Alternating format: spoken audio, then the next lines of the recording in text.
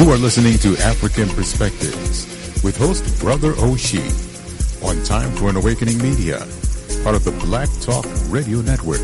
For podcasting or live program scheduling, hit them up at timeforanawakening@gmail.com.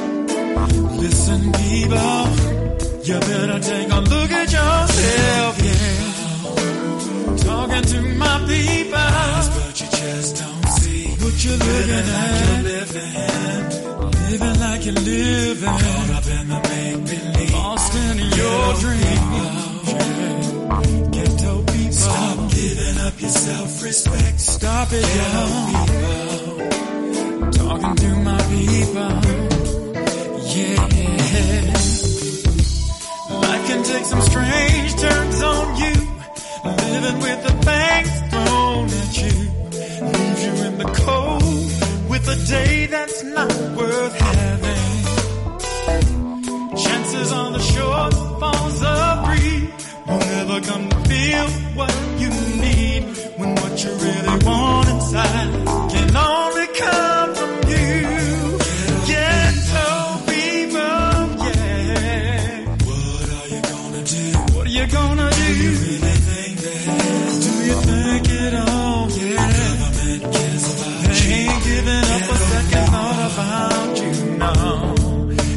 Ghetto people, gonna turn to next. Tell me, people, you gotta take a look at yourself, yeah.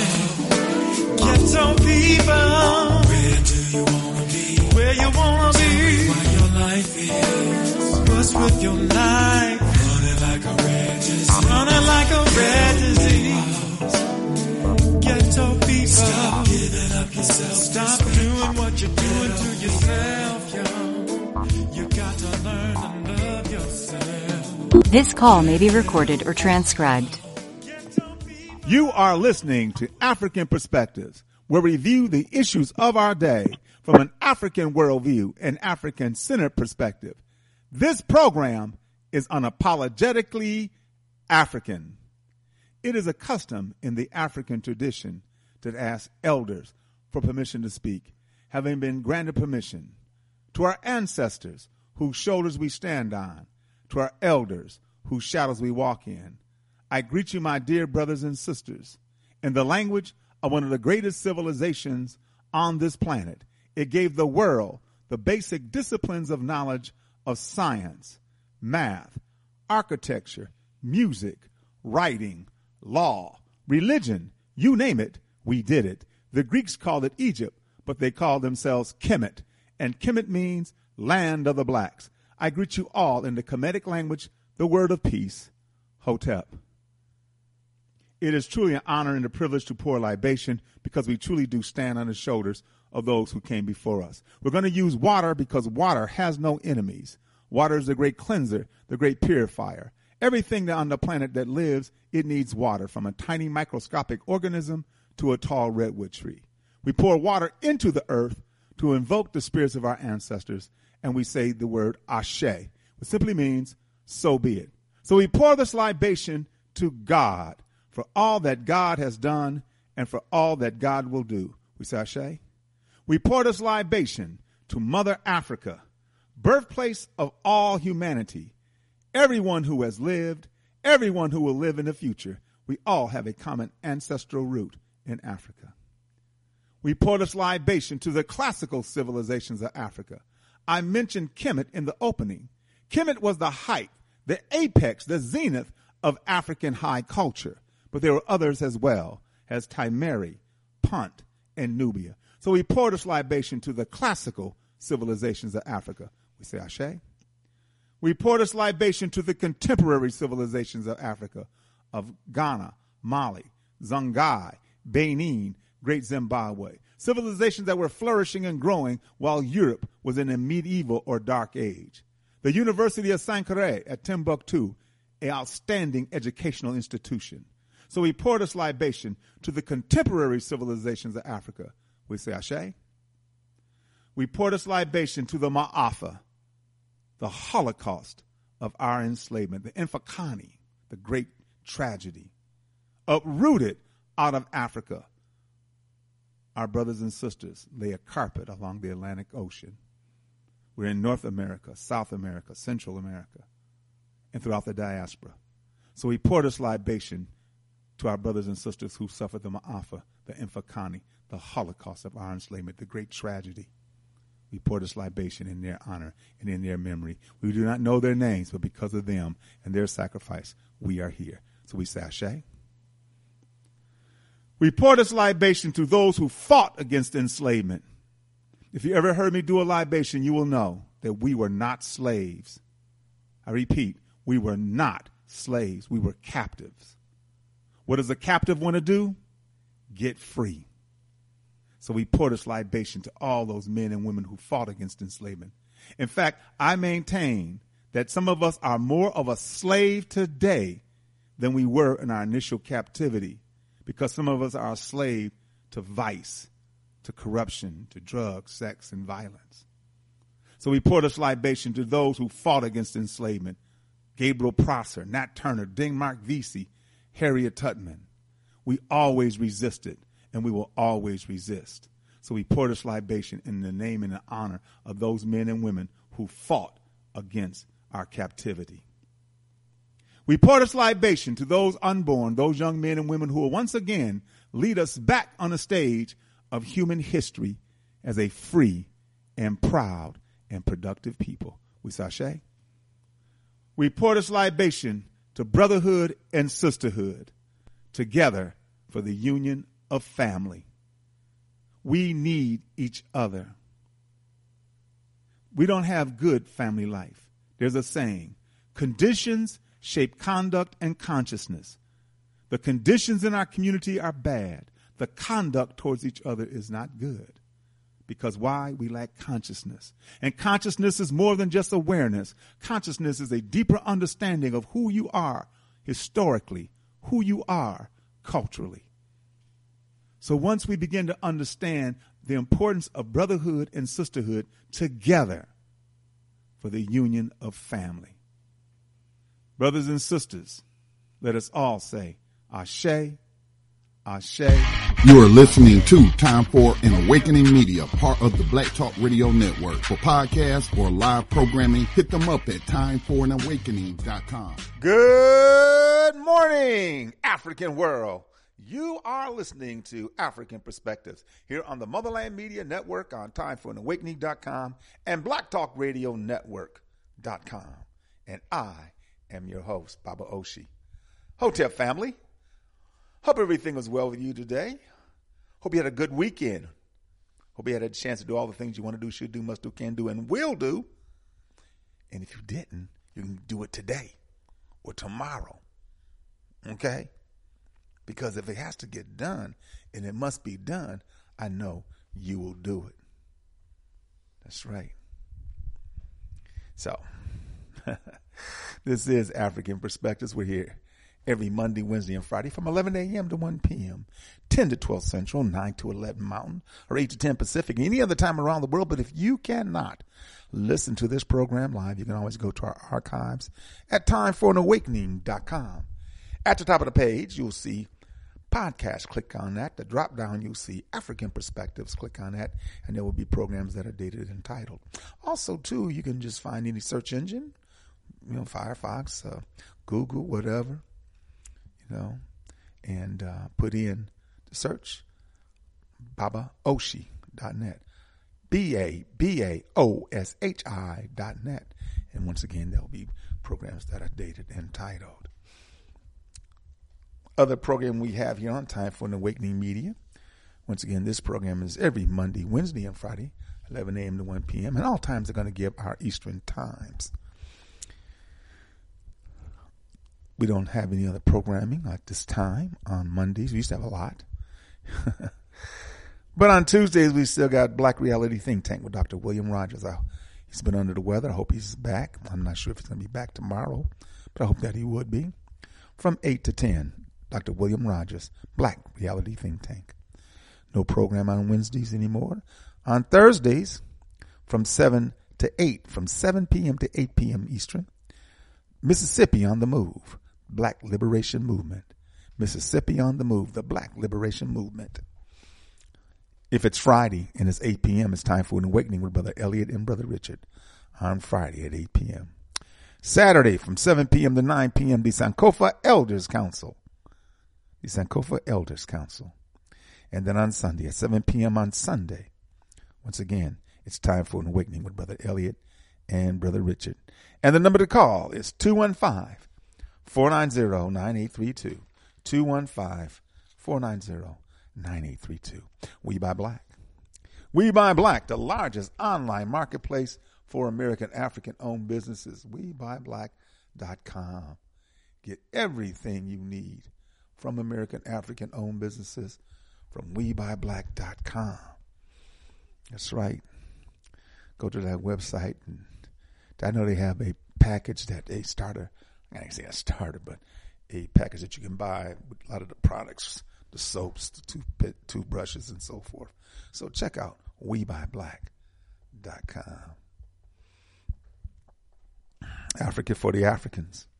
Africa for the Africans, Brother Bomani Tahimba, who has been taking our people to the motherland, having them experience the trip of a lifetime, is ready to go again. He's not going this month, but next month, he's going to Tanzania. November 17th to the 28th of this year, $4,000, Tanzania. December 24th to January 5th, 2023, $4,000 to Ghana. March 30th to April 10th, 2023, $3,800, Senegal and Gambia. May 24th to June 5th, 2023, $4,000 to Ghana. July 20th to July 30th, 2023, $4,000, Rwanda. November 16th to November 27th, 2023, Tanzania. December 24th, 2023 to January 4th, 2024 for $4,200, South Africa. March 29th to April 9th, 2024, $3,800, Liberia. Brothers and sisters, go to the website. There's opportunities galore. There's information right there at your fingertip. You know, land that you can buy, investments that you can take part in, and of course, to the ability to repatriate, to go home to a Pan-African community in Ghana or in Tanzania or wherever. Brothers and sisters, Africa for the African. If you want to see pictures of previous tours, go to facebook.com/Bomani. If you want to see videos, go to youtube.com/Bomani 2007. Brothers and sisters, Africa for the Africans.org. Habesha Incorporated.org. Habesha stands for Helping Africa by establishing schools at home and abroad. And the work that these brothers and sisters have done and are doing is phenomenal. Here in the Atlanta area, what they have done is just, many of the programs that they have, Back to Our Roots, Golden Growers, Habesha Works, not black to our roots. Habesha Works, Sustainable Seeds, Golden Growers, and Urban Green Jobs. Just phenomenal, the work that they're doing. But the main thing they're doing right now, brothers and sisters, is the Kashi Project that's happening in Ghana. And it's this month, October 15th, is the date. Excuse me, family. I'm sorry. Is the celebration right there on the grounds of what they have established, what they have built. Brothers and sisters, it must be seen. I'm unfortunately not going to be able to go, but boy, I will check it out one of these days when I get back to Ghana, and I know I'm going back. But HabeshaIncorporated.org. Go there yourself. See for yourself. HabeshaIncorporated.org. The LEDGE Group. LEDGE stands for Land for the Environmental Development for Group Economics. The LEDGE Group. These brothers and sisters, Brother Peter Brown, he's been on the program a few times. You know, the LEDGE Group the LEDGE Group deals with 4 areas of human existence that are vitally necessary, which is food, water, clothing, and shelter. They have programs in 12 different countries, 12 projects in 6 different countries with over 170 employed and over 260 members. Become a member of the LEDGE Group. Yes, as Brother Peter Brown said, you can still, if you're a member of the LEDGE, you can still buy land for $250 an acre in Tanzania. Beautiful Tanzania. You might get some land with the backdrop of Kilimanjaro, or might get some land near the Serengeti. Oh, who knows? But it's good land. It's our land. I say. Abibitumi. ABIBITUMI.com. Abibitumi.com. Go to your app store and get the Abibitumi app. Okay? You can send messages and so forth, photos of us as African people. Join movements, groups, shop at the Abibitumi store, physical and digital products, post status updates and so forth. Man, I'm telling you, Abibitumi, man. I love these brothers and sisters. Android and ISO app. Okay? Send video messages and so forth. Download it. Go to your app store. Download now to build our institution while building yourself. So I'm going to be making that message. But Abibitumi. ABIBITUMI.com. Abibitumi.com. Smile Pharmacy. SMAIFARMACY. Smile Pharmacy. Brothers and sisters, contact Brother Jabril. Give him a call at 731-327-6229. That's 731-327-6229. Give Brother Jabril a call. If you want to drop him an email, SMAIFARMACY@gmail.com. Smile Pharmacy. And let him know, what's happening with you, what's happening with your health and so forth, what the things you're doing. He can build you a holistic program. Contact them. They can do it for you. The Moses West Foundation. The Moses West Foundation talk with Brother Apollo. He's going to be on the program this Friday, giving you updates. They're going to be he's going to be talking to me from Jackson, Mississippi, and all the things they got going on. And of course, with all the disasters, what has happened in Cuba, what has happened in Florida, and so forth, when these things happen, hurricanes, tornadoes, and any other serious weather damage, drinking water is compromised. But, once again, there is no shortage of drinking water. It's just the access to it. And the bottom line is, even though we got the oceans and there were machines that can turn salt water into fresh water, but that's a deep process. Here, this machine that this brother has developed, and they come in various sizes. They come with a size that you can have in your own home. And if you just contact me here at Africa for the Africans, and we can talk about it. I'll get you in touch with Brother Apollo to get one right. Although it's going to be some time because they're working on these other projects. But still, if you want it, it's there for you. So, Brother Moses West, MosesWestFoundation.org. MosesWestFoundation.org. So I look forward to our conversation this Friday. And like I said, they're going to be on the ground in Jackson, Mississippi this Friday. All right. Wadada's Healthy Market and Juice Bar, located on Ralph David Abernathy in the West End, across the street from Soul Vegetarian, up the street from the Shrine of the Black Madonna.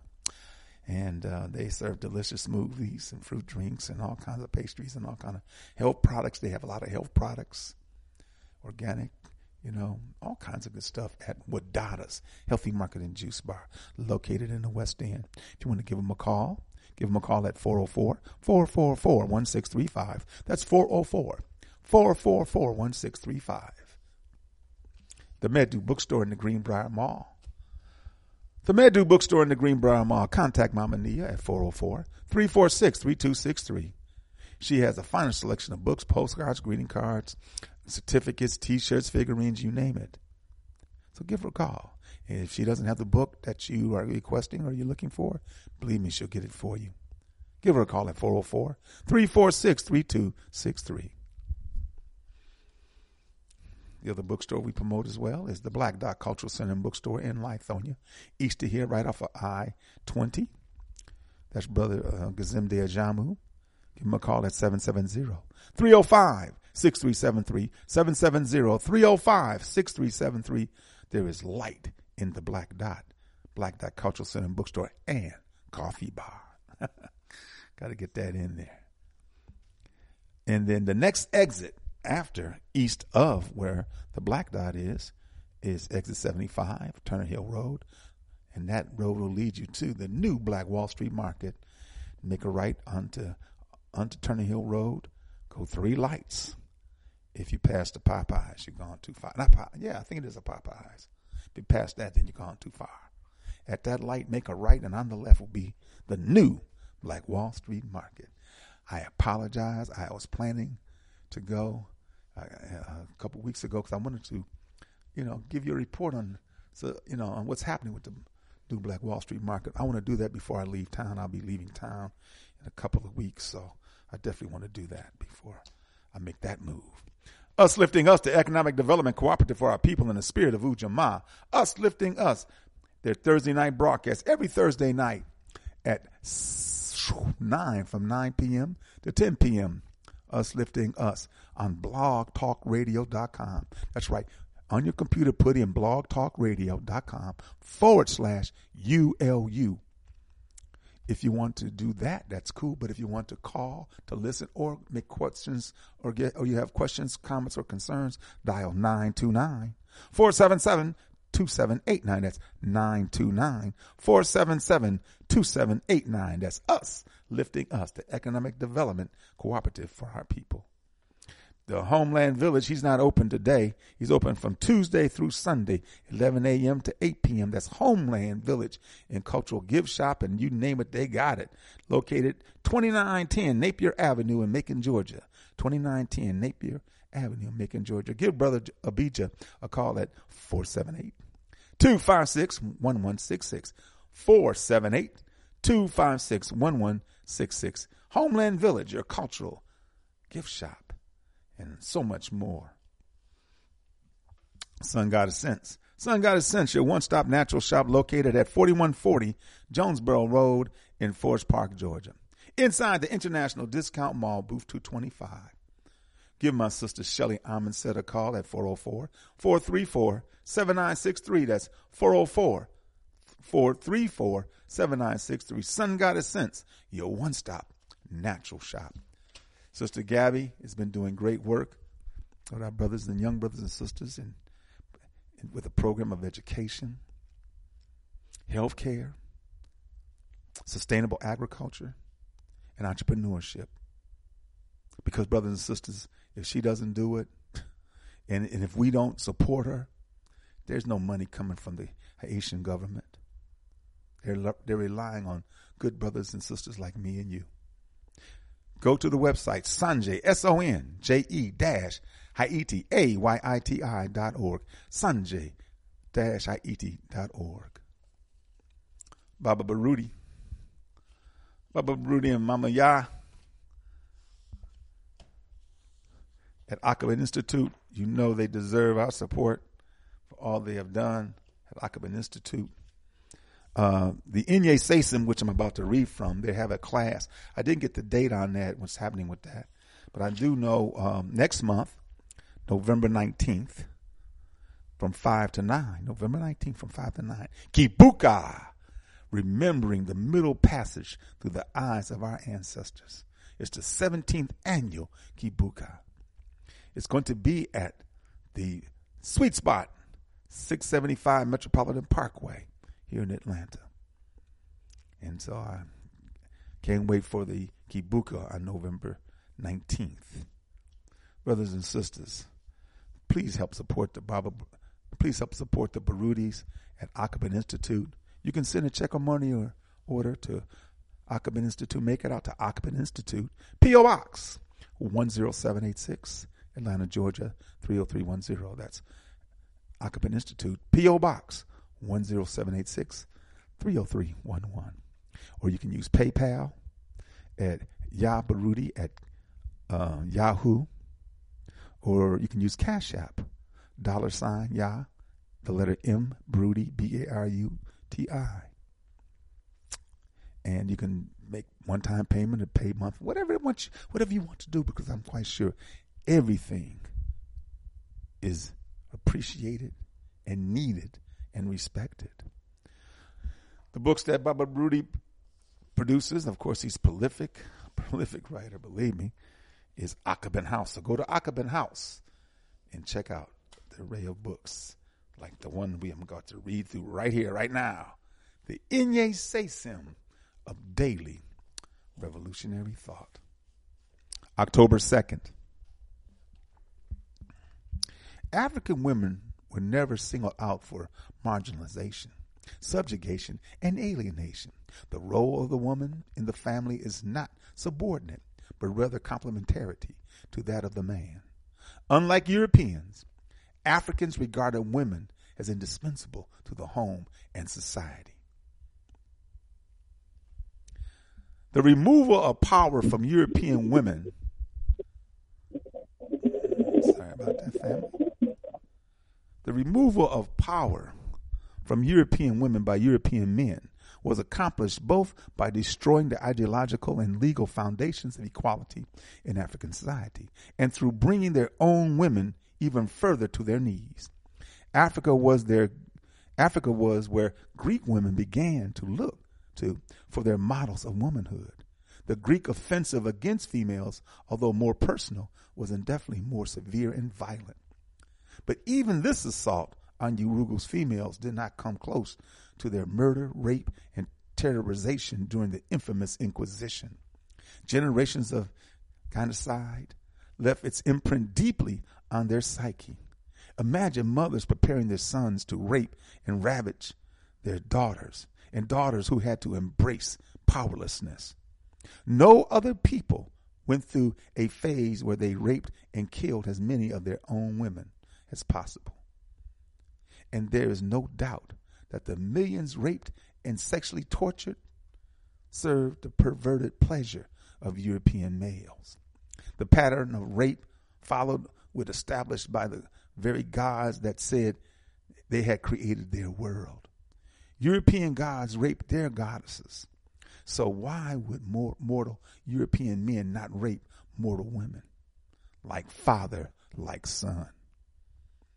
Affirm, I honor African women.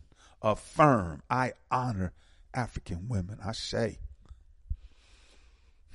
October 3rd, a man who stands for nothing will fall for anything. El Hajj Malik El Shabazz. Brother Omar Wally. Malcolm X.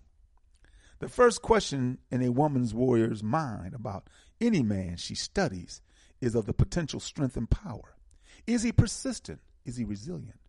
Does he confront challenges with fearlessness or intrepidation? Is his vision clear, uncluttered by fantasy? Is it ordered by our historical affirmation?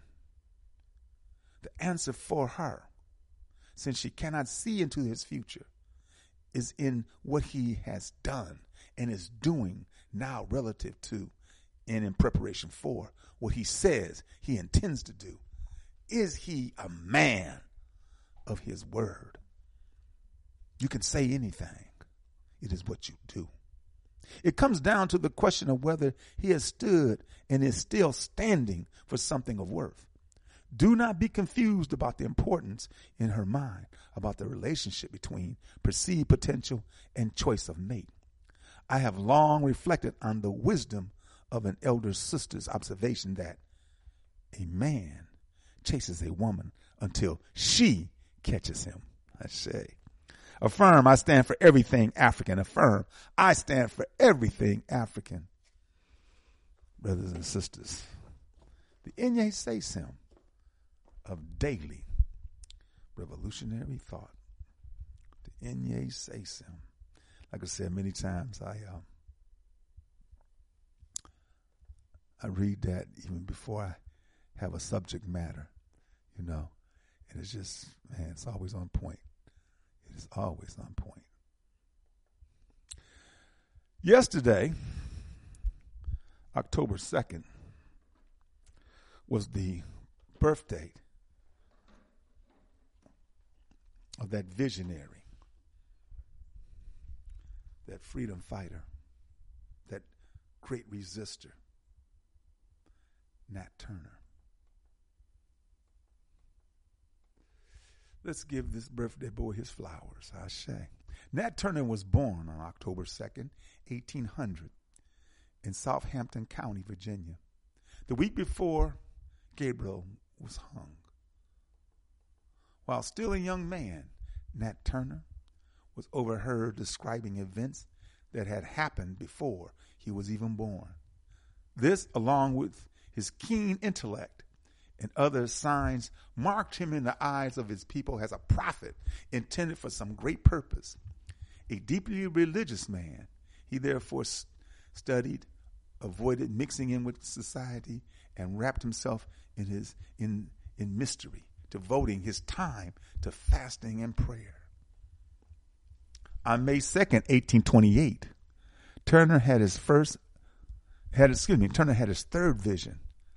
I should arise and prepare myself and slay my enemies with their own weapons. On November 5th, Nat Turner was tried in Southampton County Court and sentenced to execution. He was hung and then skinned on November 11th of 1828. In total, the state executed 55 people, banished many more, and acquitted a few. The state reimbursed the captives, the captive holders. You know, it's just like the British did and all others did when insurrections happened and we freed ourselves. No, we got it. We didn't get a damn thing. The state reimbursed the captive holders for their captives. But in the hysterical climate that followed the rebellion, close to 200 American African people, many of them who had done nothing to do with the rebellion, were murdered by Caucasian mobs. In addition, captives as far away as North Carolina were accused of having a connection with the insurrection and were subsequently tried and executed. The state legislature of Virginia considered abolishing captivity, but in a close vote decided to retain captivity and to support a repressive policy against African people, though who were free or who were in captivity. Of course, just like this past vote, that was some bull. Wiped up all that stereo, all the Republicans. This country just irks the out of me, I tell you. Nat Turner. Another birthday. Day before his. October 1st, 1945. Donny Hathaway. Donny Hathaway, brothers and sisters, I had a lot of love for that apple hat wearing brother. I had me a bad apple hat too back in the 70s. Yeah. I still wear the heck out of that apple. But I love Donny Hathaway. Felt bad when he passed. Yeah. And his beautiful daughter, Layla Hathaway. That's when I'd seen it. She put a happy birthday to her father in the in the Facebook piece. You know, there's one song. I love all of them, and he's very spiritual, Donny Hathaway. Let me read before I play One Day We'll All Be Free. And then at the break, I'm going to play Back Together Again with Roberta Flack and Donny Hathaway. On this day, October 1st, in 1945, singer-composer Donny Hathaway was born. Hathaway's artistic style and powerful lyrics made him one of the architects of soul music. Hathaway was also a songwriter, producer, session musician, and arranger, and often collaborated with other artists behind the scenes. He is also known for many successful duets with another legend in soul and R&B, Roberta Flack. Hathaway was raised by his grandmother in St. Louis, who introduced him to gospel music as a toddler. By age 3, Hathaway was already performing with his grandmother on the gospel touring circuit. Hathaway studied classical piano in high school and earned a scholarship to Howard University. There, he formed pivotal connections with Flack, Leroy Hudson, who became his writing partner on the single The Ghetto. Oh, I love that too. That's the one I used to play a lot, The Ghetto. And Rick Powell, who co-produced his album Everything is Everything. In 1970, Hathaway released his first soul album with Atlantic Records. Critics embraced it as a soul mix with the open-ended arrangements of classical and gospel music. Hathaway's production of some of the nation's most memorable songs included the timeless holiday ballad, This Christmas. Yeah, This Christmas. Yeah, you know, I ain't into that junk, but anyway, because, you know the time's going to come and they're going to start playing it. There's 3 songs. This Christmas, Donny Hathaway. Nat King Cole, Christmas song. And Curtis Blow, I love that, man. Curtis Blow. Chris is one thing I know. Yeah. As a man. So you'll hear them played on this program at one period of time or another in the next. I ain't going to play that shit next month. I'll wait till the time it comes. I ain't crazy about that. But anyway. Yeah. Donny Hathaway. So I'm going to play One Day We'll All Be Free. And we'll get off into a few things that we're going to talk about today. But of course, I love the fact that you're here and hope you'll stick around, brothers and sisters. Donny Hathaway. One day we'll all be free. Someday we'll all be free.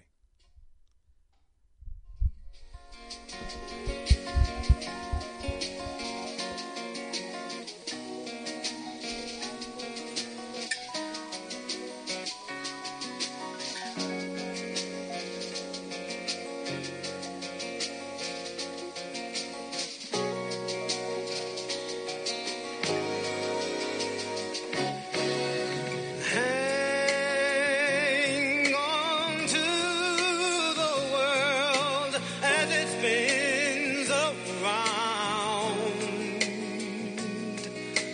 Just don't let the spin get you down.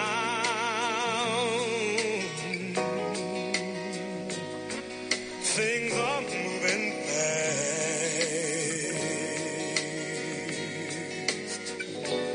Hold on tight and you will last. Keep your self-respect, your manly pride.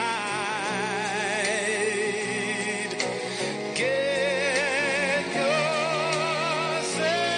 in gear. Keep your stride.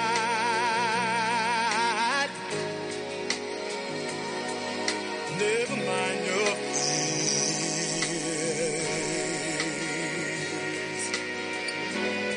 Brighter days will soon be here.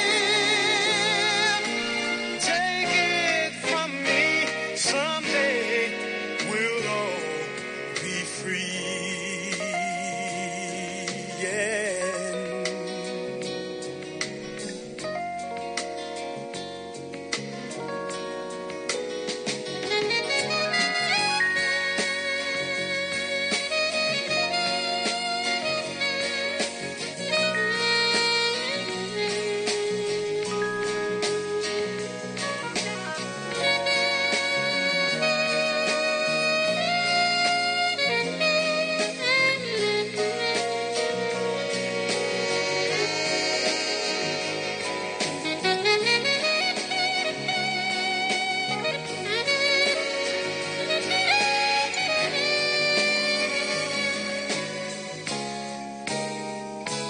Keep on walking tall.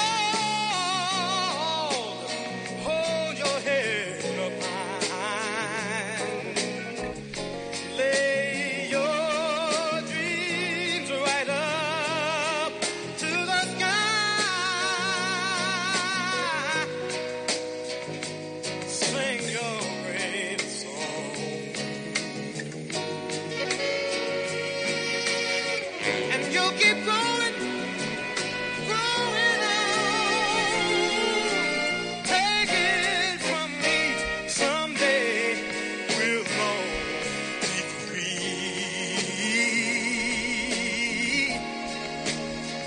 Hey, just wait and see, someday we'll all be free. Yeah. Take it from me, someday we'll all be free. It won't be long. Take it from me, someday we'll all be free. Take it from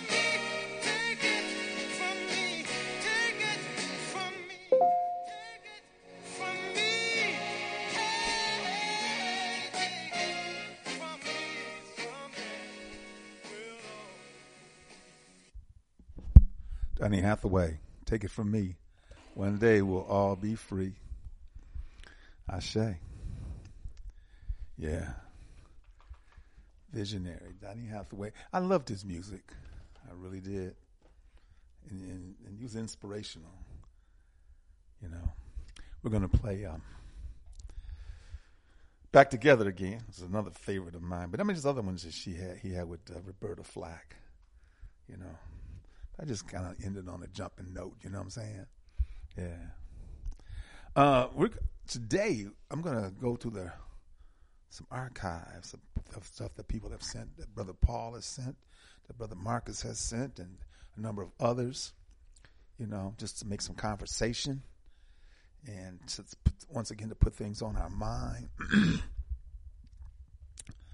Because a lot of things that are happening, and, you know, I tell you, it's to the point that it's so deep. Is there a way out for us as African people? You know, is there a way out of this madness? Can we truly have independence, self-determination, liberation, and sovereignty? Can we establish Pan-Africanism in unity? Can we do it? Oh, I say yes. I'm eternally optimistic, even though I'd say things on this program that don't sound optimistic. They sound very bleak, considering, you know, the position of Urugu, the position of other people and other, you know, nationalities and nations, especially as it relates to Africa, because that's my concern. You know, but I mean, looking at the situation as it relates to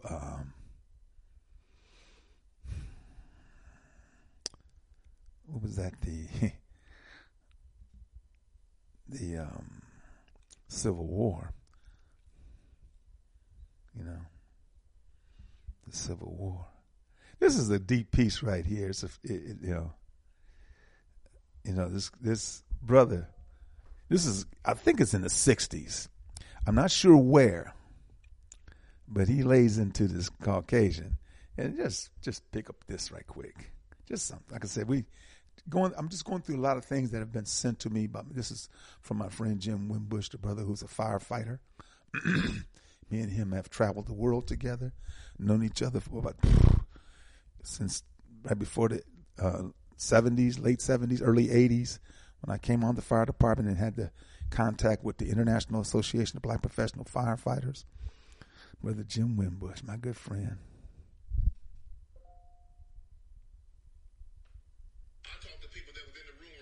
No, I don't want that Brett Favre shit.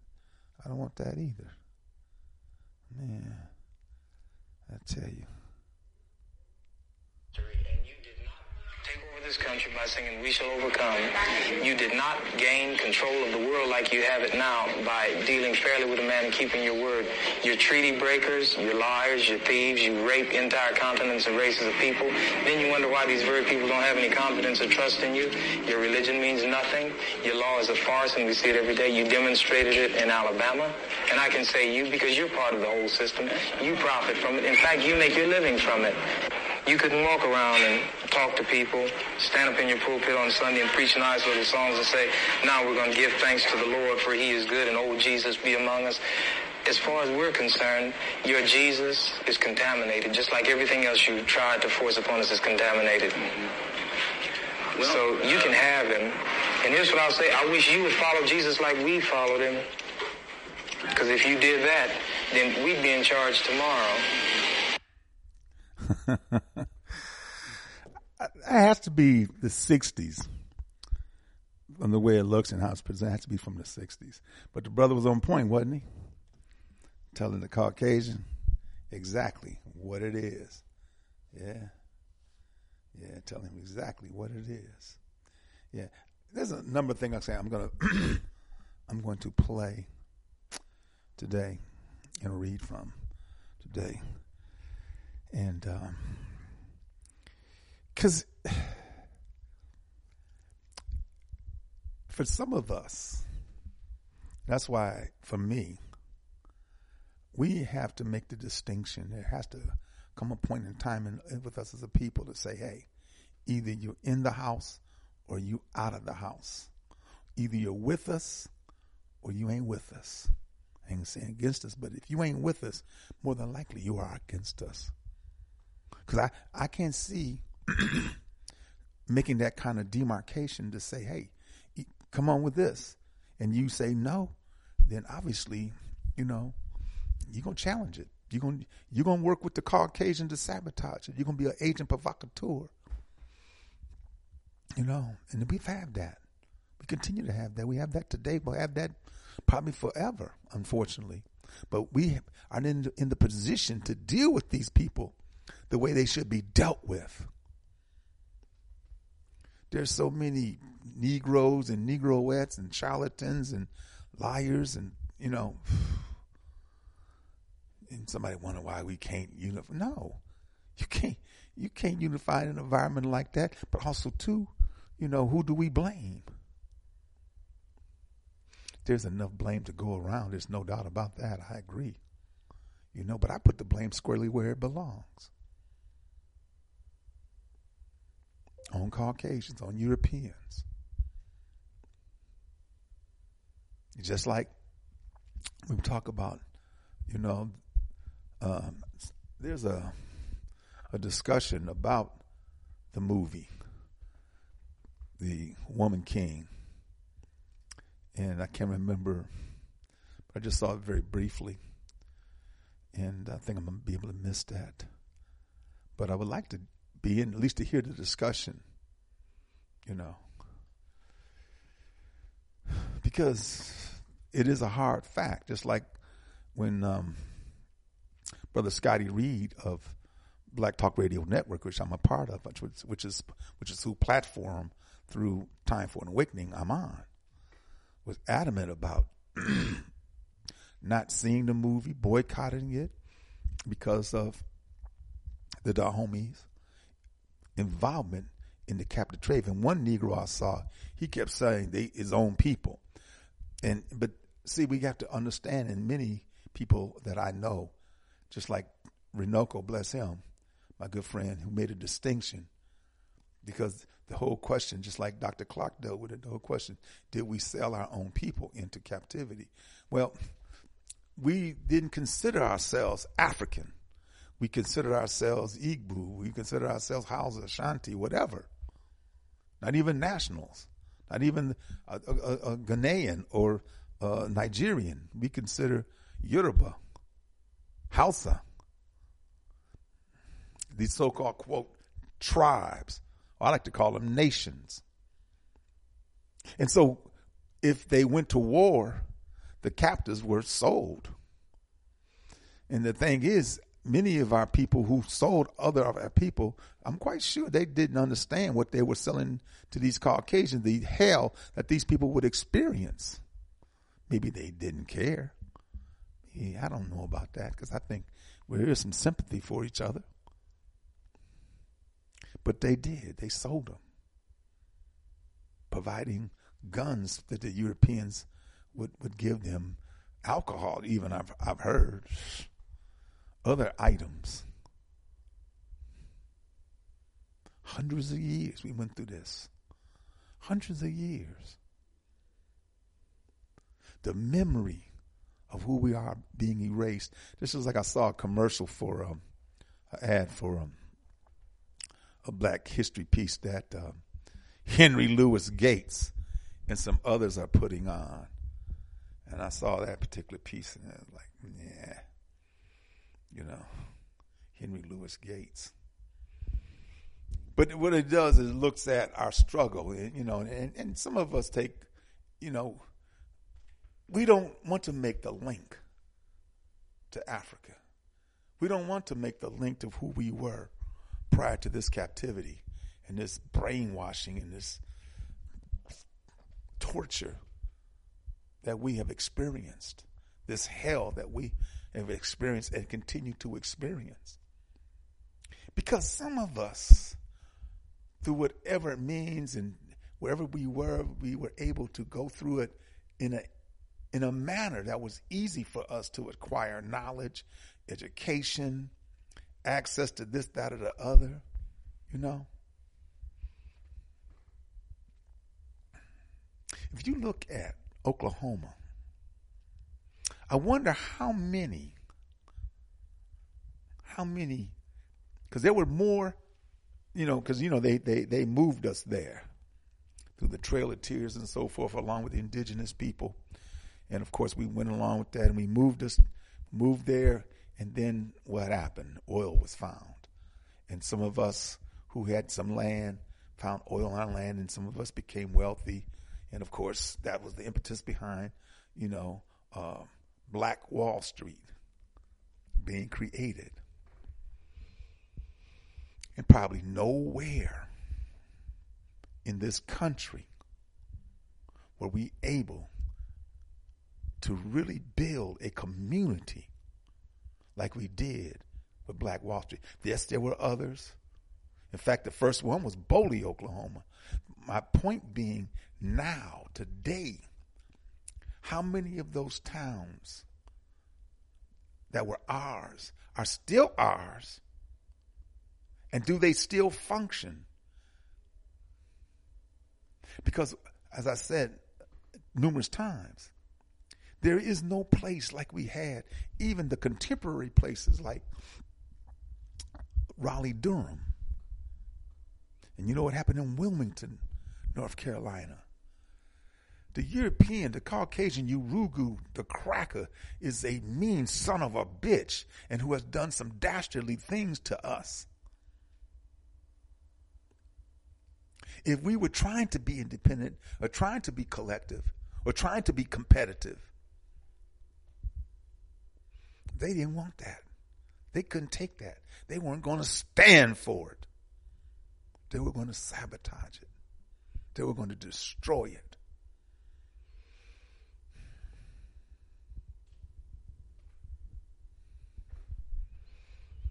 We have been in hell here, family. Now, you feel that, okay, you overcome. You did what the so-called civil rights movement. Oh, when I said that, you know what popped up in my mind as I was looking earlier? Birthdays, and so Al Sharpton's face popped. Today's Al Sharpton's birthday. Hey, man, I'm older than Al Sharpton. I mean, damn. Al Sharpton's perm daddy. My boy Jay, perm daddy. Al Sharpton's birthday. But yeah, you know, what that movement did. And even though Dr. King realized towards the end of his life that what he was trying to do was integrate his people into a burning house. And there was never going to be integration. There would be forced assimilation, never integration. If you use the word integration, it means that I take what you have, you take what I have, we bring it together with respect for what each other have, and we build upon that. That's integration. They didn't. No. We weren't going to integrate into their society. We were going to capitulate. We were going to accept whatever the part of their society that they were willing to share and have us beg some crumbs. March. Well, y'all, they did wrong. Let's go march again. Demonstrate. I cannot say that it was not for a moment bringing attention and awareness to the issues. And then it's right back to what? Business as usual. Right back to business as usual.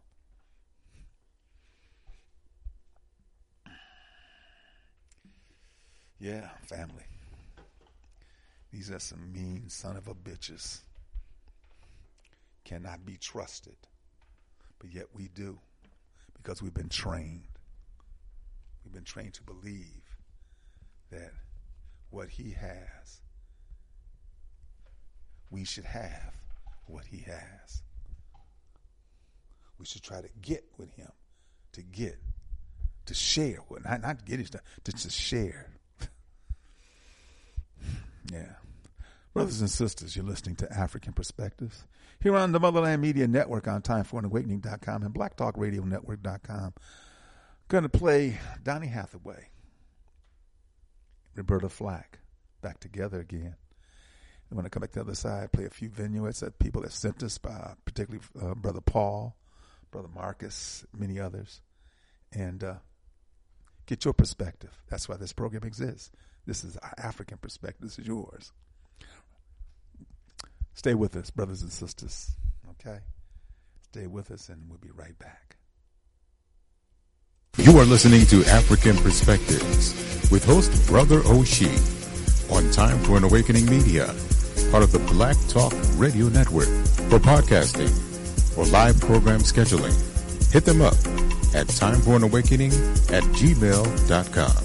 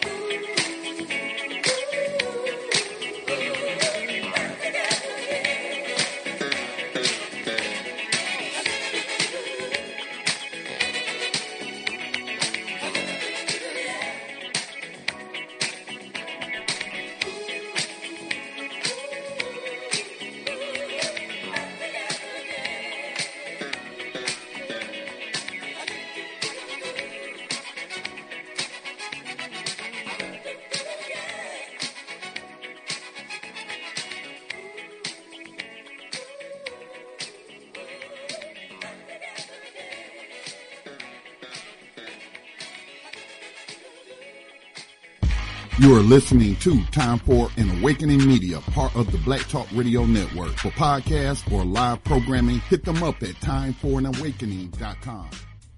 Welcome back, brothers and sisters. The genius of Donny Hathaway. Donny Hathaway and Roberta Flack back together again as I sat here listening and reminiscing, and of course brought me back to times that when that song was out, when I was staying with my cousin. Man, I missed that man. Anthony Brunson, Miss Brunson, good brother. And man, also too, right after his passing, the Whispers, to the tune of This Christmas, Song for Donny. Song for Donny. Apple hat wearing brother, loved him. You're listening to African Perspectives here on the Motherland Media Network on timeforanawakening.com and Black Talk RadioNetwork.com. And I'm going to get back to let me do what I usually do, let you know once again that tomorrow evening from 8 to 10, Black Reality Think Tank, I believe. May not, because Dr. Rogers but it was good to finally connect with him. Been trying to catch up with him, but it's good finally to connect with him. And, of course, on Thursdays, from 7 to 8 on Thursdays, Mississippi on the Move, the Black Liberation Movement.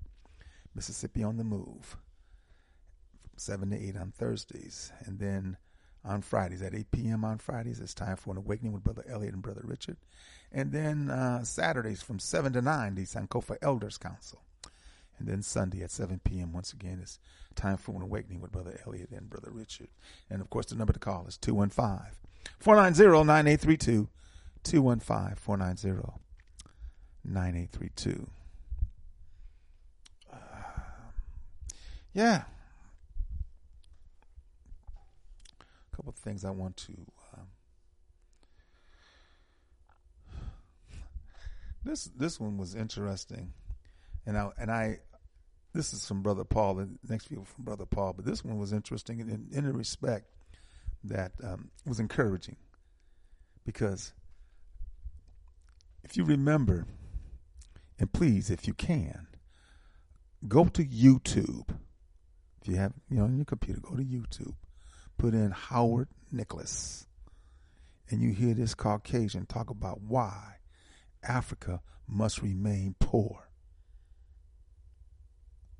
And if you're like me and you're hearing this and seeing this, and you just want to jump through the damn YouTube and all the way into where his ass is and strangle his ass, while Africa must remain poor. One of the things that I liked about the documentary Great Pyramid Cave 2019, the Caucasian, he said all these things that we did to African people, they were the first ones that gave us the civilization, the first ones that gave us knowledge, recognizing the fact, the first ones that gave us math, science, religion, and look how we are treated. Brothers and sisters, ain't nobody gonna save your ass but yourself, but each other, but us. There's nobody coming here to save our ass but us. And no, we cannot get along because of them and their mentality, their evil spiritedness. We have to go home. It's Pan-Africanism or perish. It's unify or die. We must, on our minds, on a constant basis, think of independence, self-determination, liberation, and sovereignty.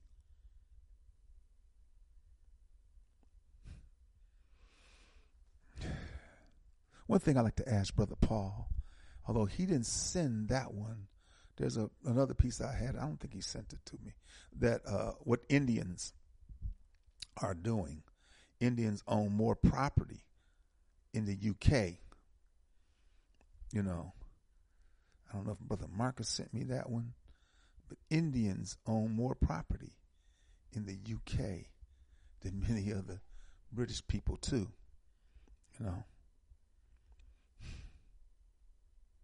I don't know if he sent me that. But also, too, the Indians who are preparing to once again go into Africa and take Africa. And the Chinese and the Arabs and the Caucasians, be American or whoever. Man, I tell you, here's a piece that I enjoyed.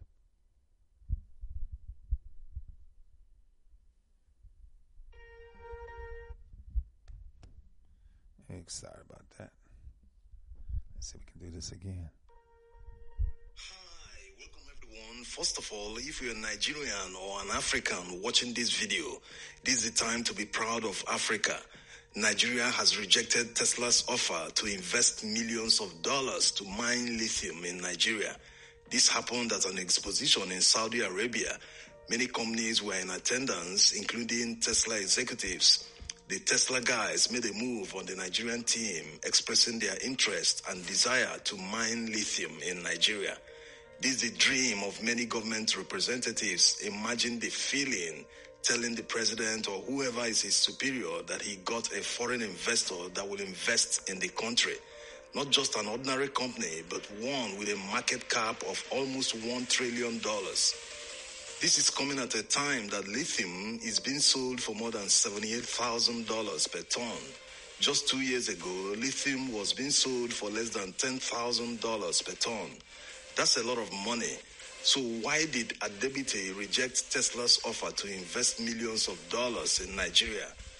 We will see why in a moment. As you are aware, Nigeria is richly endowed with large deposits of high-quality lithium and tantalite, just like Zimbabwe. Artisans actually mine lithium in Nigerian states of Kogi, Ekiti, Cross River, and Kwara. There are also large amounts of rare earth minerals that are found in Nigeria. So with all these abundant untapped mineral resources, it takes guts to reject Tesla's offer of potential millions of dollars in revenue and royalties. Most countries, especially African countries, will jump at the opportunity to have a multi-billion-dollar company invest in their country. But like the old saying goes, to whom much is given, much is expected. All the revenue that African countries have earned over the years from extraction of raw materials by foreign companies, they have nothing to show for it. In cases where they have, it is not commensurate to the billions of dollars they've earned over the years. On the other hand, the companies that extract these raw materials from Africa add value to them in their home countries.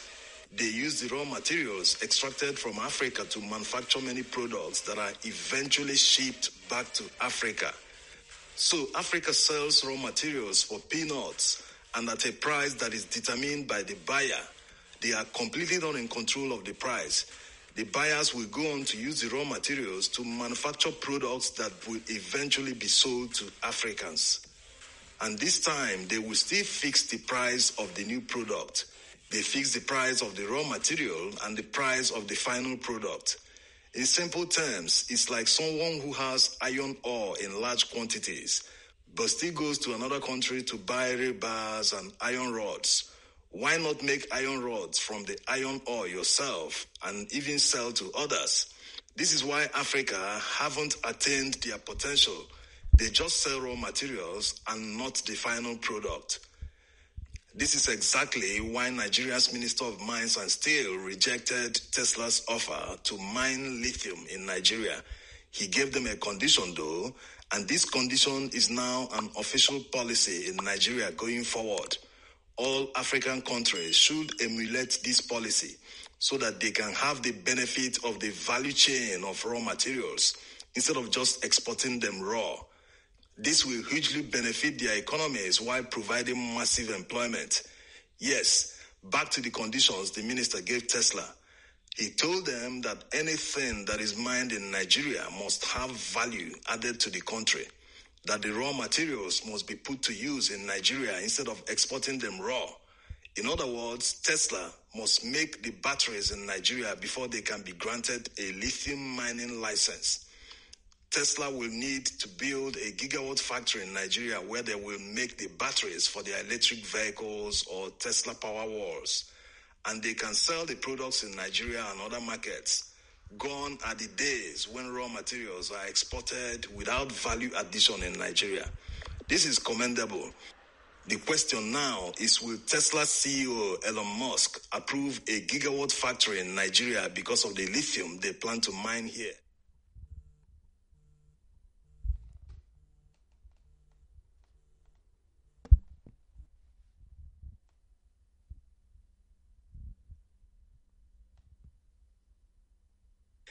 It looks unlikely because Africa is not one of their major markets.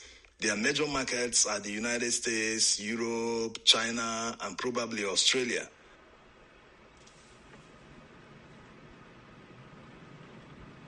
Will Tesla build their batteries in Nigeria when their major markets are outside Africa? Tesla builds most of their parts in-house, unlike other companies. That's why they decided to go into mining in the first place, in order to guarantee lithium supply to their gigawatt factory. Maybe they will need to build products for the African market, which will eventually be sold around the world. Everyone loves cheap and affordable products, you know. There's a lot of sunshine in Africa, and if many people have to go green, they will need to harness solar power. They will also need batteries for backup. So there's a market here for Tesla. They can build smaller versions of the Tesla Powerwall, 1 kilowatt hour or 2 kilowatt hour batteries for a start. These might become hugely popular, powering many homes, especially in places where there are power shortages. Many will buy the Tesla Powerwalls instead of running noisy petrol generators. Also, estate developers can integrate these backup systems in thousands of new homes they are building. The purchasing power of many in Africa is not the same as in Western countries. So if they develop products that are tailored to the market, they can actually make a headway into not just the Nigerian market, but the wider African market. And of course, they can also export them to other parts of the world where the products are needed. They can also develop electric cars for the African market, not the expensive models they sell in Western countries. There is already a Nigerian company building electric tricycles and cars. You can watch the video we made about it by clicking on the top right corner. And while you're at it, subscribe to our channel now if you haven't and enable notification. Also, make sure to join our channel membership to donate and support our channel. Thank you for your support. If Tesla decides to enter the African market, Nigeria is the place to be. They already know this themselves, although discussions have been held to produce batteries in Morocco. But it's not clear if Tesla will set up a factory without a guaranteed supply of lithium nearby. Anyway, it's not a decision the management will take alone. Like all public companies in the stock market, their shareholders will have a say in the decision. And if it ever works out, if Tesla decides to build a gigawatt factory in Nigeria, they will not just be discovering a new market, they will actually save a lot of costs in manufacturing because majority of their staff will be Nigerians, and considering the cheap labor that is available here, the workers won't be earning the same hourly wage as workers in the United States. So they will definitely save millions of dollars in wages, which will ultimately reflect on the price of the final product. Another important thing Tesla should consider is the fact that they won't have a competitor in Nigeria if they decide to make the move, unlike other countries where lithium is mined, where there are Chinese companies already established. Chinese companies are investing millions of dollars in Zimbabwe, Democratic Republic of Congo, and other African countries that have large deposits of lithium and cobalt. DRC is an example of what Nigeria wants to avoid. They currently supply about 70% of the cobalt used in making electric vehicles in the world. But in the value chain, they do not control up to 3%, which is very worrisome. The Chinese are making these investments in order to secure the supply of lithium because it is the main component that is used in making electric car batteries. Electric vehicles are getting popular and demand for it will continue to grow, and it might double in the next decade. So other African countries that have lithium projects being developed, countries like Mali, Ghana, Namibia, and others, should adopt a different strategy like Nigeria is doing. so they can add more value to raw materials in their country instead of just exporting them raw. This will be beneficial to their economy, and it will be a thing of pride to see lithium batteries in an electric vehicle bearing made in Nigeria or made in an African country. That would be amazing to see. In the next decade, lithium and cobalt will become the next oil as the world moves to green and clean energy. Africa should secure their place in that future. All right, Africa, we hope you get that enjoyed kind the of vision. video. Make sure to subscribe to our channel and enable notification. Also, make sure to join our channel membership to donate and support our channel. Till next time, bye-bye. Bye-bye. Yeah, he's on point. Of course he is. Just like I said, I said to you to go to that YouTube piece where Howard Nicholas is saying Africa, just like this gentleman here said.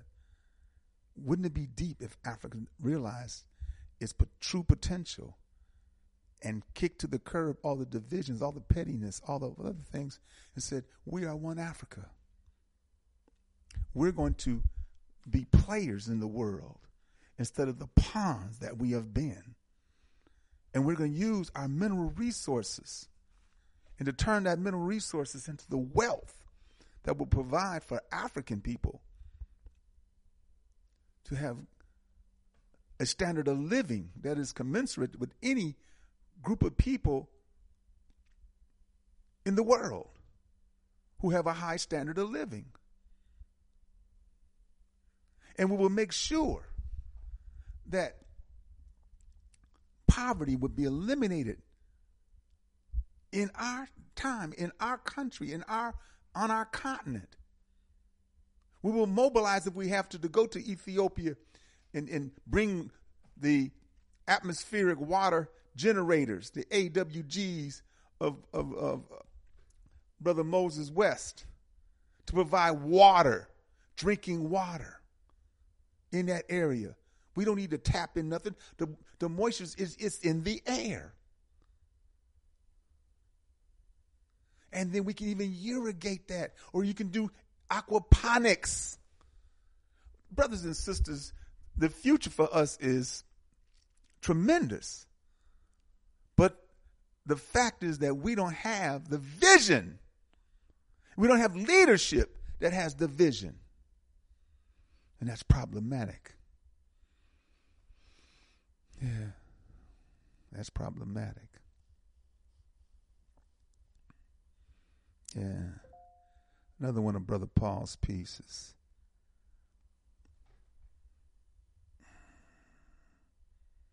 Check this one out. Advocating for killing the leader of a foreign country or regime change. That is not the policy of the United States. Yet over the last... I apologize. Let me try that again, okay? Yeah. years, U.S. national security...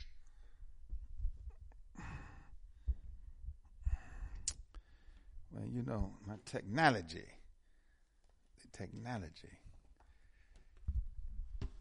Got to get it together. Okay. This is a good piece, though. I want to make sure you get this piece. Advocating for killing the leader of a foreign country or regime change. That is not the policy of the United States. Yet over the last 50 years, U.S. national security state... The U.S. national security state has been a key force in overthrowing reformist democratic governments in Guatemala, Guyana, Dominican Republic, Brazil, Chile under Allende, Iran under Mossadegh, Uruguay, Syria, Indonesia under Sukarno, Greece, twice in Greece, Argentina, twice, Haiti, Bolivia, and other countries.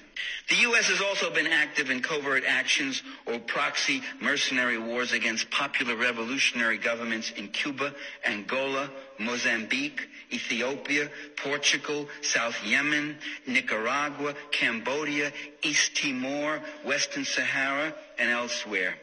They've been active in forcibly overthrowing reformist governments in Egypt, Lebanon, Peru, Iran, Syria, Zaire, Jamaica, the Fiji Islands, Afghanistan. Before the Soviets ever went into Afghanistan, the CIA was in there through the Pakistanis, ready to destabilize the country.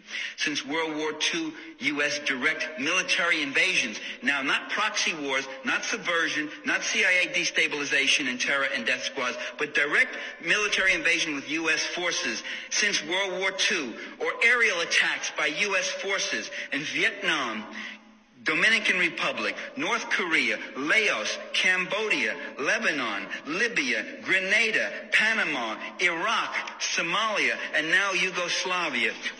And they replaced them with pro-capitalist military regimes that opened up their markets, opened up their resources, opened up the labor markets to them, and said, come on in, boys, here it is, it's all yours. There's no occupational safety to worry about. There's no minimum wage to worry about. There's no environmental protections to worry about. There's no labor collective bargaining protections to worry about. There's no consumer protections. There's no child labor laws. You just come on in here. It's the free market in the free world. And that's what we're all about. And you tell your people, too, at home that you're defending democracy, that you're bringing elections to this country and the like. But you don't talk about this part of it. It's an empire, my friends. It's an empire. And the empire extracts the resources of the republic in order to maintain its imperialist network. It's an empire with 300 major military bases and 2,000 minor bases all over the world. That's a matter of public record. I'm not just arguing that point. It's a matter of public record. They ain't hiding shit. It's right there. And yet, yes, I understand the fear that Europeans have put into us. The fear. Because that's what drives them. The fear. And causes many of us to be catatonic, to not move.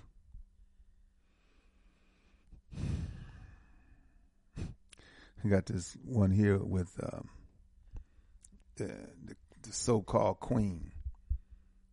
She's being escorted around in a warehouse full of gold. Full of gold bullion. It says, where did you get all of this gold, Queen Elizabeth? I stole it all from Africa. It's true. It's true. Everything that heifer had on, all the shit that she wrote, all of it was stolen. All of it was theft. And the white supremacist attitude is, I come in, I take, I conquer, and you bow down to me. And all the precious stuff that I want is mine. The attitude of what's mine is mine, and what's yours is mine. Hegemony, or hegemony, whichever word you want to use.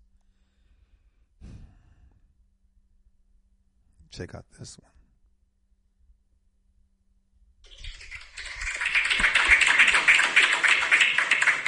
So we do have some time now for questions from the audience. I wonder if we should just take a few, and then we can respond to them all together. So, okay. Thank you. I have a question. What's the difference between the U.S. debt and the debt that African nations own? Because the U.S. debt doesn't keep the U.S. from being one of the leading powers of the world, but then African nations can't make it because of that debt that is strangling them. Should I talk? Okay. The first question is a very important question. What makes African and third world debt different from the American debt? Number one, America is never going to pay its debts. It doesn't have to. Its debts are in its own currency. We can simply print it. The African debt is not in its currency. The African debt is in U.S. dollars.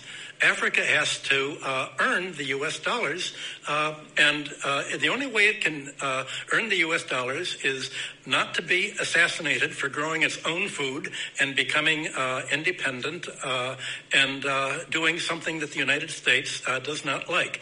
The principle underlying the foundation of the World Bank, the International Bank for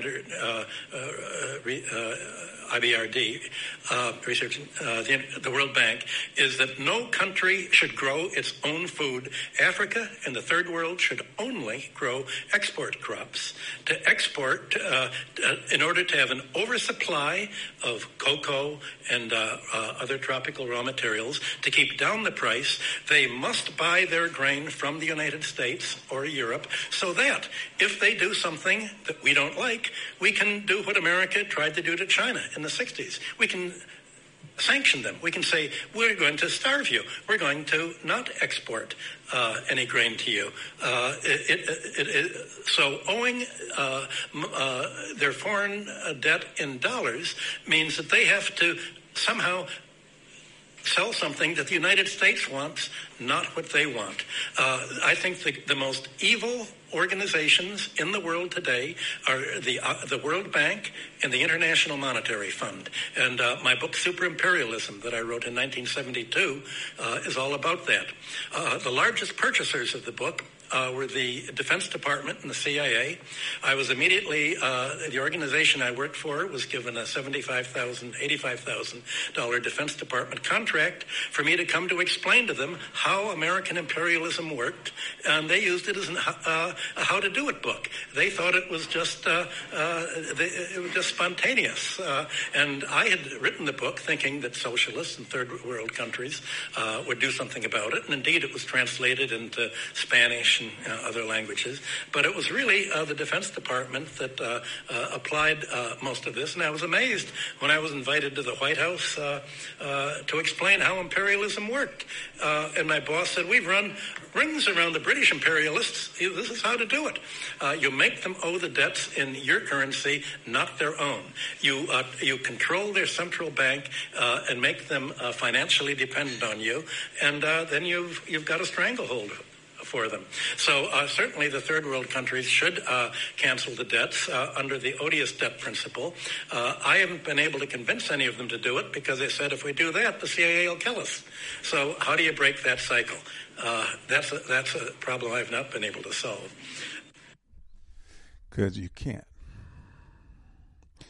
The cycle can be broken. I shouldn't say that. You can't. No, the cycle can be broken. Do we have the will to do it? Do we have the leadership to do it? Are there men and women who aren't fearful, without intrepidation, come together and say, this is what we're going to do? This is what we're going to do. I understand. When you make that stance, you're going to have to defend it. One of the other ones I saw talked about African countries. They talked about stable African countries with militaries and so forth.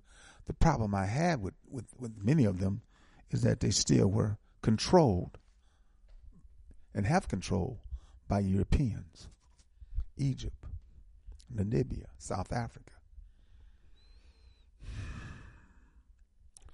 And so something must happen within those countries. Now, Egypt is going to be very difficult because the people who call themselves Egyptians of today, the ones who dominate and control Egypt, and the ones that you see in malls that are selling cartouches and gold and clothing and so forth, are Arabs. They're the ones that got there, 600s, through the advent of Islam, sweeping across North Africa.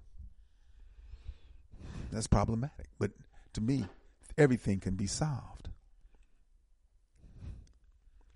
Do you have the will? Do you have the will to do this? Let me open the phone lines up. 404, good afternoon. 404? Okay. Just want to listen. 347, good afternoon. Yeah, Oshi, what's happening, bro? Hey, what's up, Jay?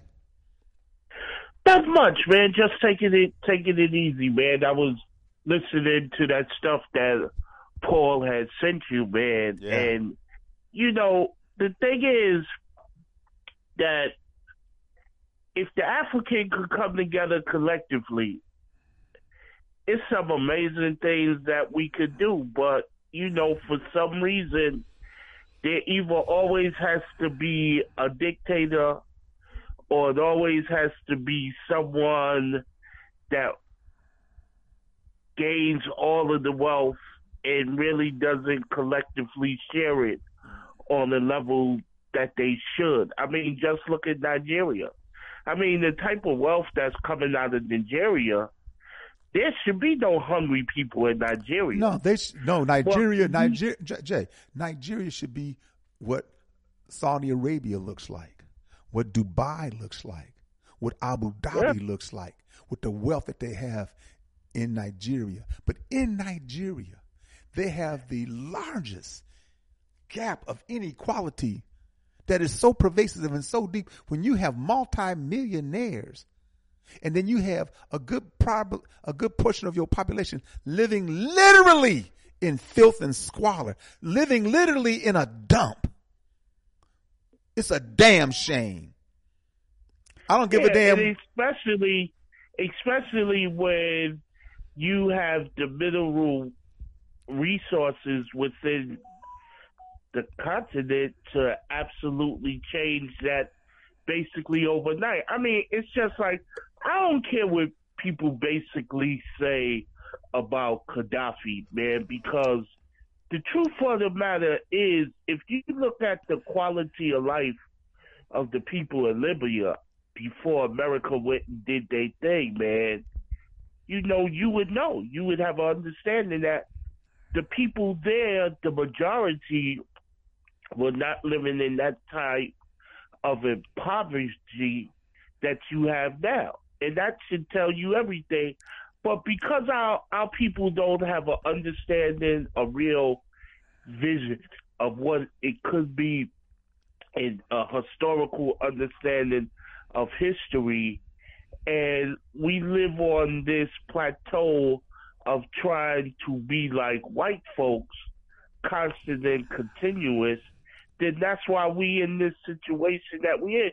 Because on the continent, everybody's supposed to be able to eat basically alone off of the mineral wealth of the country and the resources of the country. So even if they don't have work per se, there's enough resources in military or not military, but material mining and resources, things of that nature.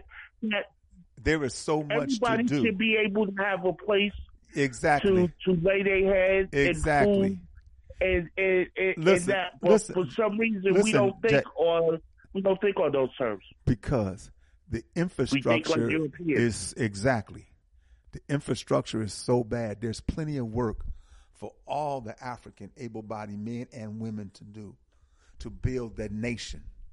Plenty. There's plenty education needed to provide for that work, to develop a cadre of plumbers, electricians, engineers, construction workers, lay road. Do you notice how quick the Chinese will build up a town? Did that ever dawn on you? Have you ever watched on YouTube the amount of time that it will take the Chinese to build a town and make it livable for the population that they may need to move from somewhere else because they became overcrowded or something like that? And you tell me that the Africans, as many Africans are out of work and looking for work and things of that nature, that they couldn't build railroads. They couldn't build. No doubt. That's what I'm saying, Jay. You know, I mean, it's just crazy, but it's no vision. It's no vision or no direction from the people.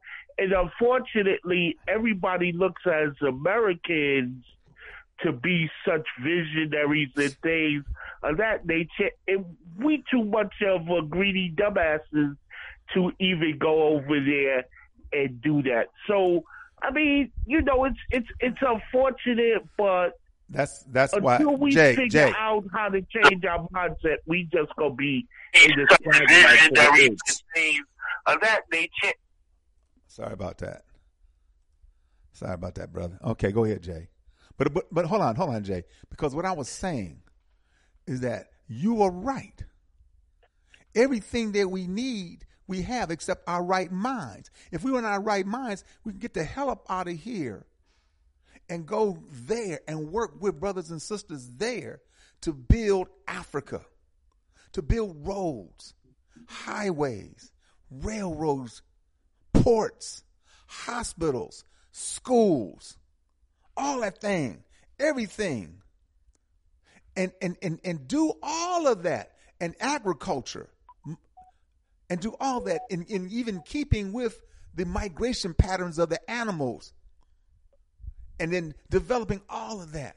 That's a possibility, and it is there for us if we can develop the right mindset. But because we don't, and because Europeans have it in the fear that they put into us, just like the Caucasian said in that other piece, you know, the CIA will kill you. In fact, yesterday was ironic. As I was watching CBS Sunday, you know, and they had a segment on it. You know, 'cause what CBS Sunday, of course, they have segments. It's not necessarily news. They have a segment on this, that, and the other, whatever. And they had a segment on the CIA museum. The CIA, what the CIA was about. That. Yeah. Think about that. The CIA museum, documentation of what the CIA, and I'm quite sure, as the cat who was talking about it to the reporter, you know, all these things were declassified to have them out. A lot of it was redacted. You can see documents that were blotted out and so forth, but basically talking about what the CIA has done globally, what the CIA does globally. Man, these folks, man. I mean, you know, it's like they got us captivated, man. Yeah. Our minds, they got, you know, it's crazy, but the reality is we are doing more harm to ourselves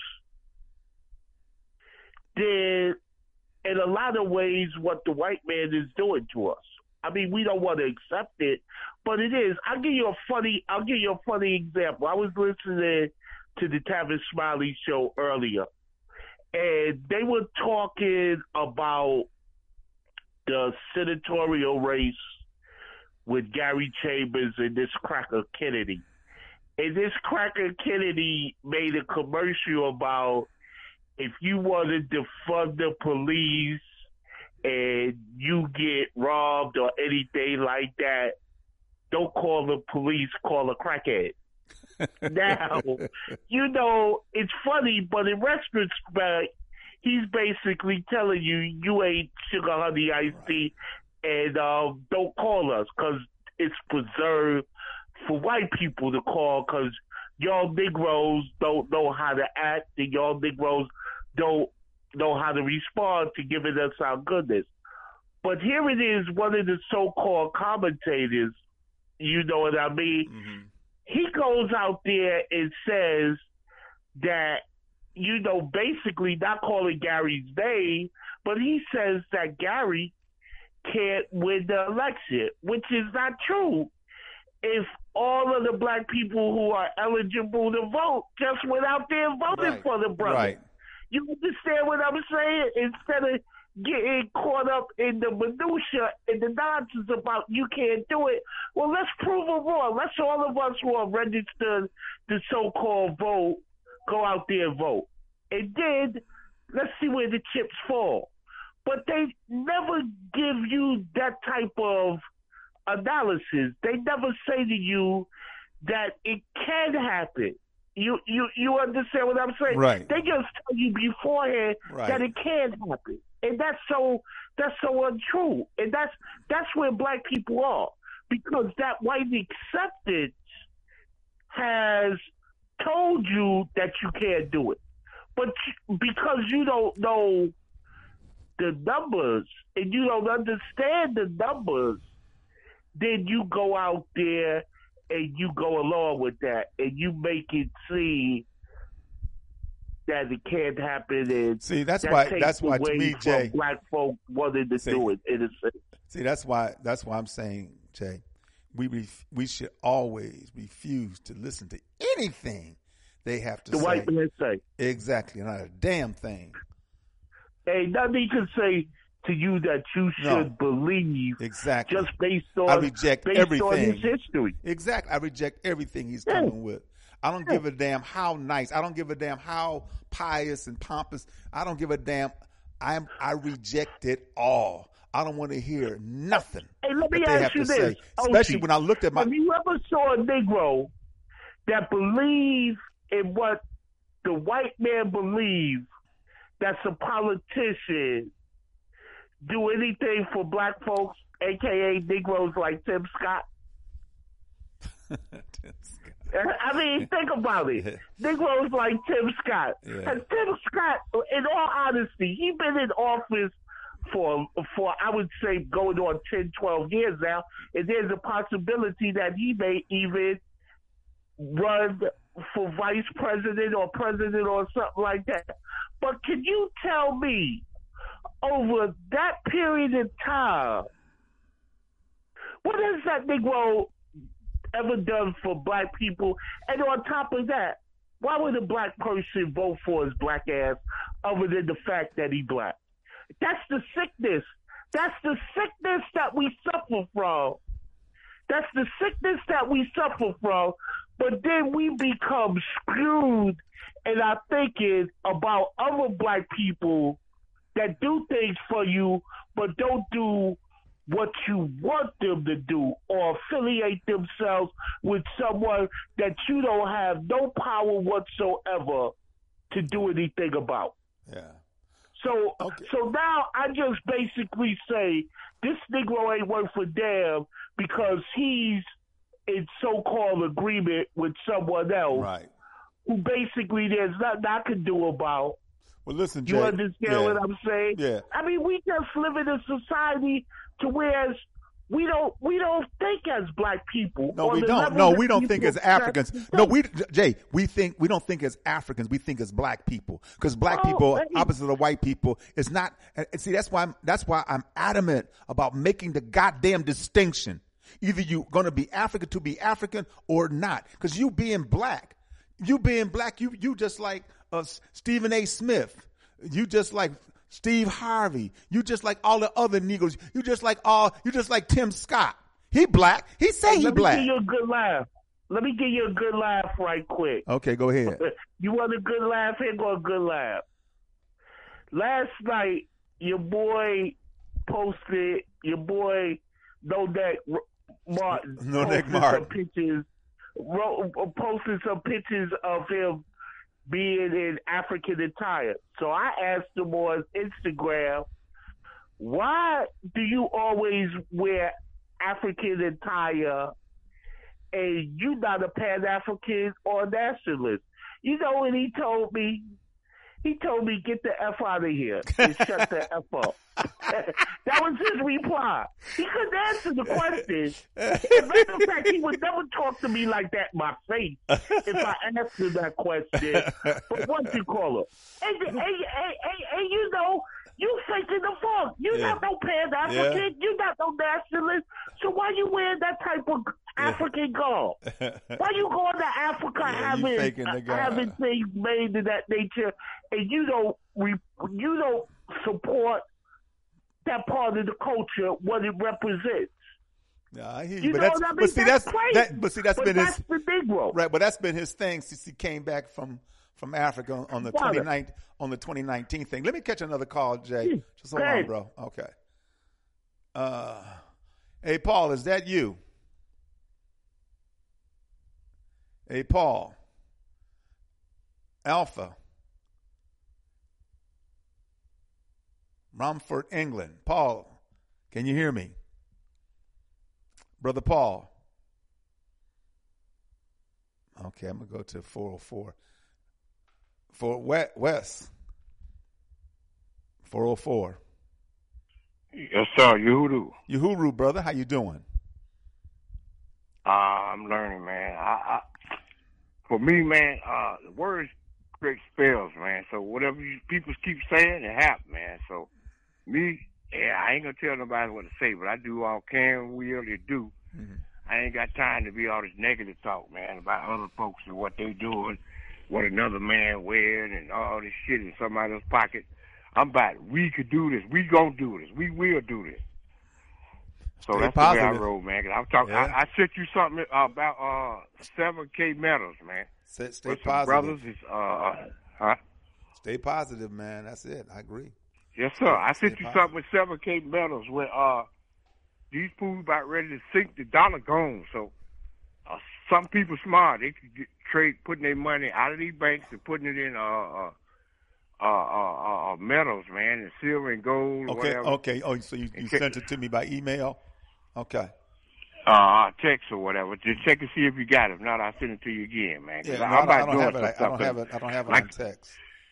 I don't have it on text. So, like I say, my plan is to get with them brothers and sisters over there so we can have our own gold and silver, man, out the ground, man. I think that's the thing, brother West, is that yes, sir.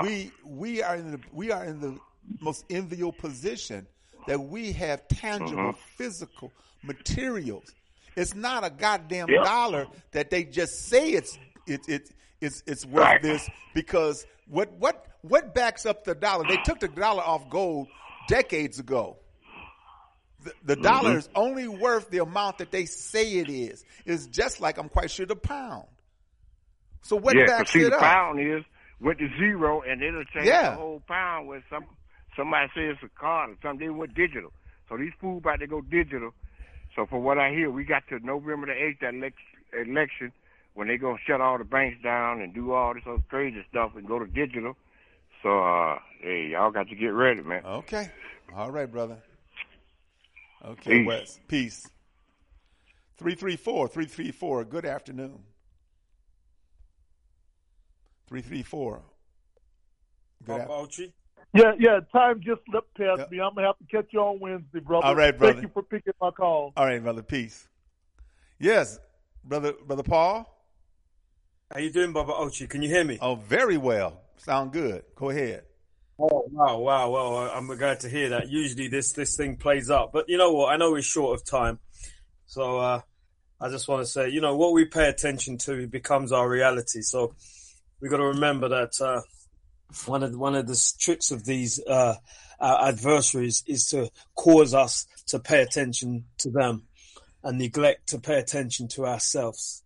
And you know what? We've got a lot of work to do. We do. We have a tremendous amount of work to do.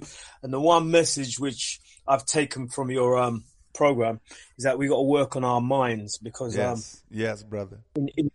In reality, Baba Ochi, in all honesty, and I will say this, and I will say it because I have to speak the truth. You giving up your time to come on this platform, which is, and those who created this platform, is a remarkable thing. And that basically demonstrates that you have the type of mindset to reach out, and we need to reach out and build our thing. They're going to do what they're going to do. Right. The CIA is going to be the CIA. I heard years ago the CIA was an arm of the Catholic Church. And it was certainly founded by the Office of Strategic Studies, but it comes from the same. They all come from the same, and they have the same. It's not going to change. So, the bottom line is what really needs to change is our mindset. And that means we have to start making things. We need to start creating things. The talking alone ain't going to solve it. We need to make things. We need to develop things like Moses West. We need to create. We need to be creators. That's what we used to do. We were the creators. What do you think we were doing in our capture while we had chains? We were making things. Who made all the tools to do the work? Who created all the ideas? We did. We were the creators. But they've made us believe we're everything else except what we need to be. Yeah. Because, to me, it's just like, I don't believe that Eli Whitney created the cotton gin. We did that because we was doing the work. It's just like the brother that created the lawnmower and all the other inventions and things that we did from times of our captivity here to times of Africa when we were free to explore and to expand and to envision and to create things. And we're still doing it. So it's our minds, man. It's our minds. The mind. Yeah. So as long as you're on that message, Baba Oshi, and I know you are. It's enshrined in your deliberation. That is the only message we need. We need to get our minds right. Sometimes when I hear people talk, I think, so my grandmother said, anything can come out the mouth. Anything the mouth can say. So my grandmother that's how she put it. The mouth can say anything it wants to say. And the reality of it is that the mouth says a lot, but the actions don't speak what the mouth has to say. Yeah. And the reality of it, the problem is there's the mind. The mind is the problem. And that's what they've got for us. So we need to go back to our creation. Because if we're not making anything, how are we going to defend it? If we don't design weapons, how are we going to defend it? That's right. One problem I have, we can get... I don't have a problem with emotional. I've never said to anybody, you're too emotional. That would never come out of my mouth. I ain't got a problem with emotions. No, I agree. Because a lot of times it's necessary. It's justifiable. It's righteous. Have you ever told anybody they're too emotional, Baba Oshi? No, never. I know that you've never told no one that. I know that you haven't because I recognize the type of person you are. And I'm the same.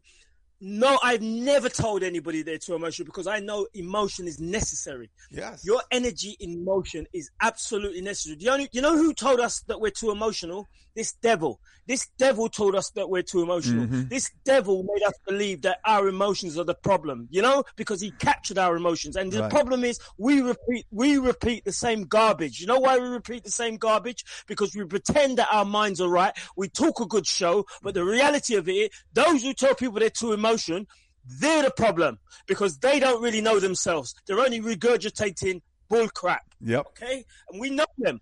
I don't have to see them in their eyes. I know them. I can hear their words betray what they say. Okay? So the reality of it is right, we are emotional people and we got a right to be emotional people. We are energy emotion. That's what we are. But we need vibrating at a high level. But we need to harness that. We need to harness that. Listen, I'm out of time, Brother Paul. Paul, do me a favor. Absolutely. Thank you for giving me the time, Baba Oshi. Your show is fantastic, and I know you're the real deal. Keep up the good work and keep the fire burning always. Take care. Paul, before you go, listen, can you do me a favor? I want to discuss with you what the Indians from India are doing in the UK. I just saw a piece that Indians in the UK. Oh, brilliant. You see, that's what the ancestors work, because I tell you something. I tell you, Baba, you don't know. That question you just asked me, seriously. That's why I know the ancestors are real, because you could never understand what I've been doing for the last 2 weeks. Seriously. Wow. See? Right on. So let's do that, okay? Let's have that as a discussion. Absolutely.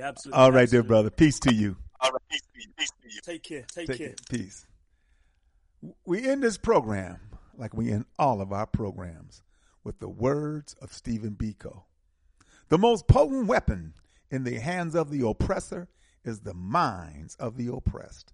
This program is dedicated and committed to helping to free the African mind, but not just the M-I-N-D, but the M-I-N-E, because under the feet of African people lies all of the resources that everybody wants, think they can't do without, and they sure in hell don't want to pay for. Brothers and sisters, you have a blessed and wonderful day.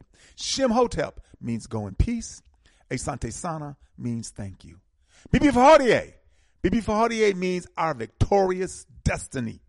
Brothers and sisters, we will be victorious. You have a blessed day. Be safe. Hope to see you on Wednesday.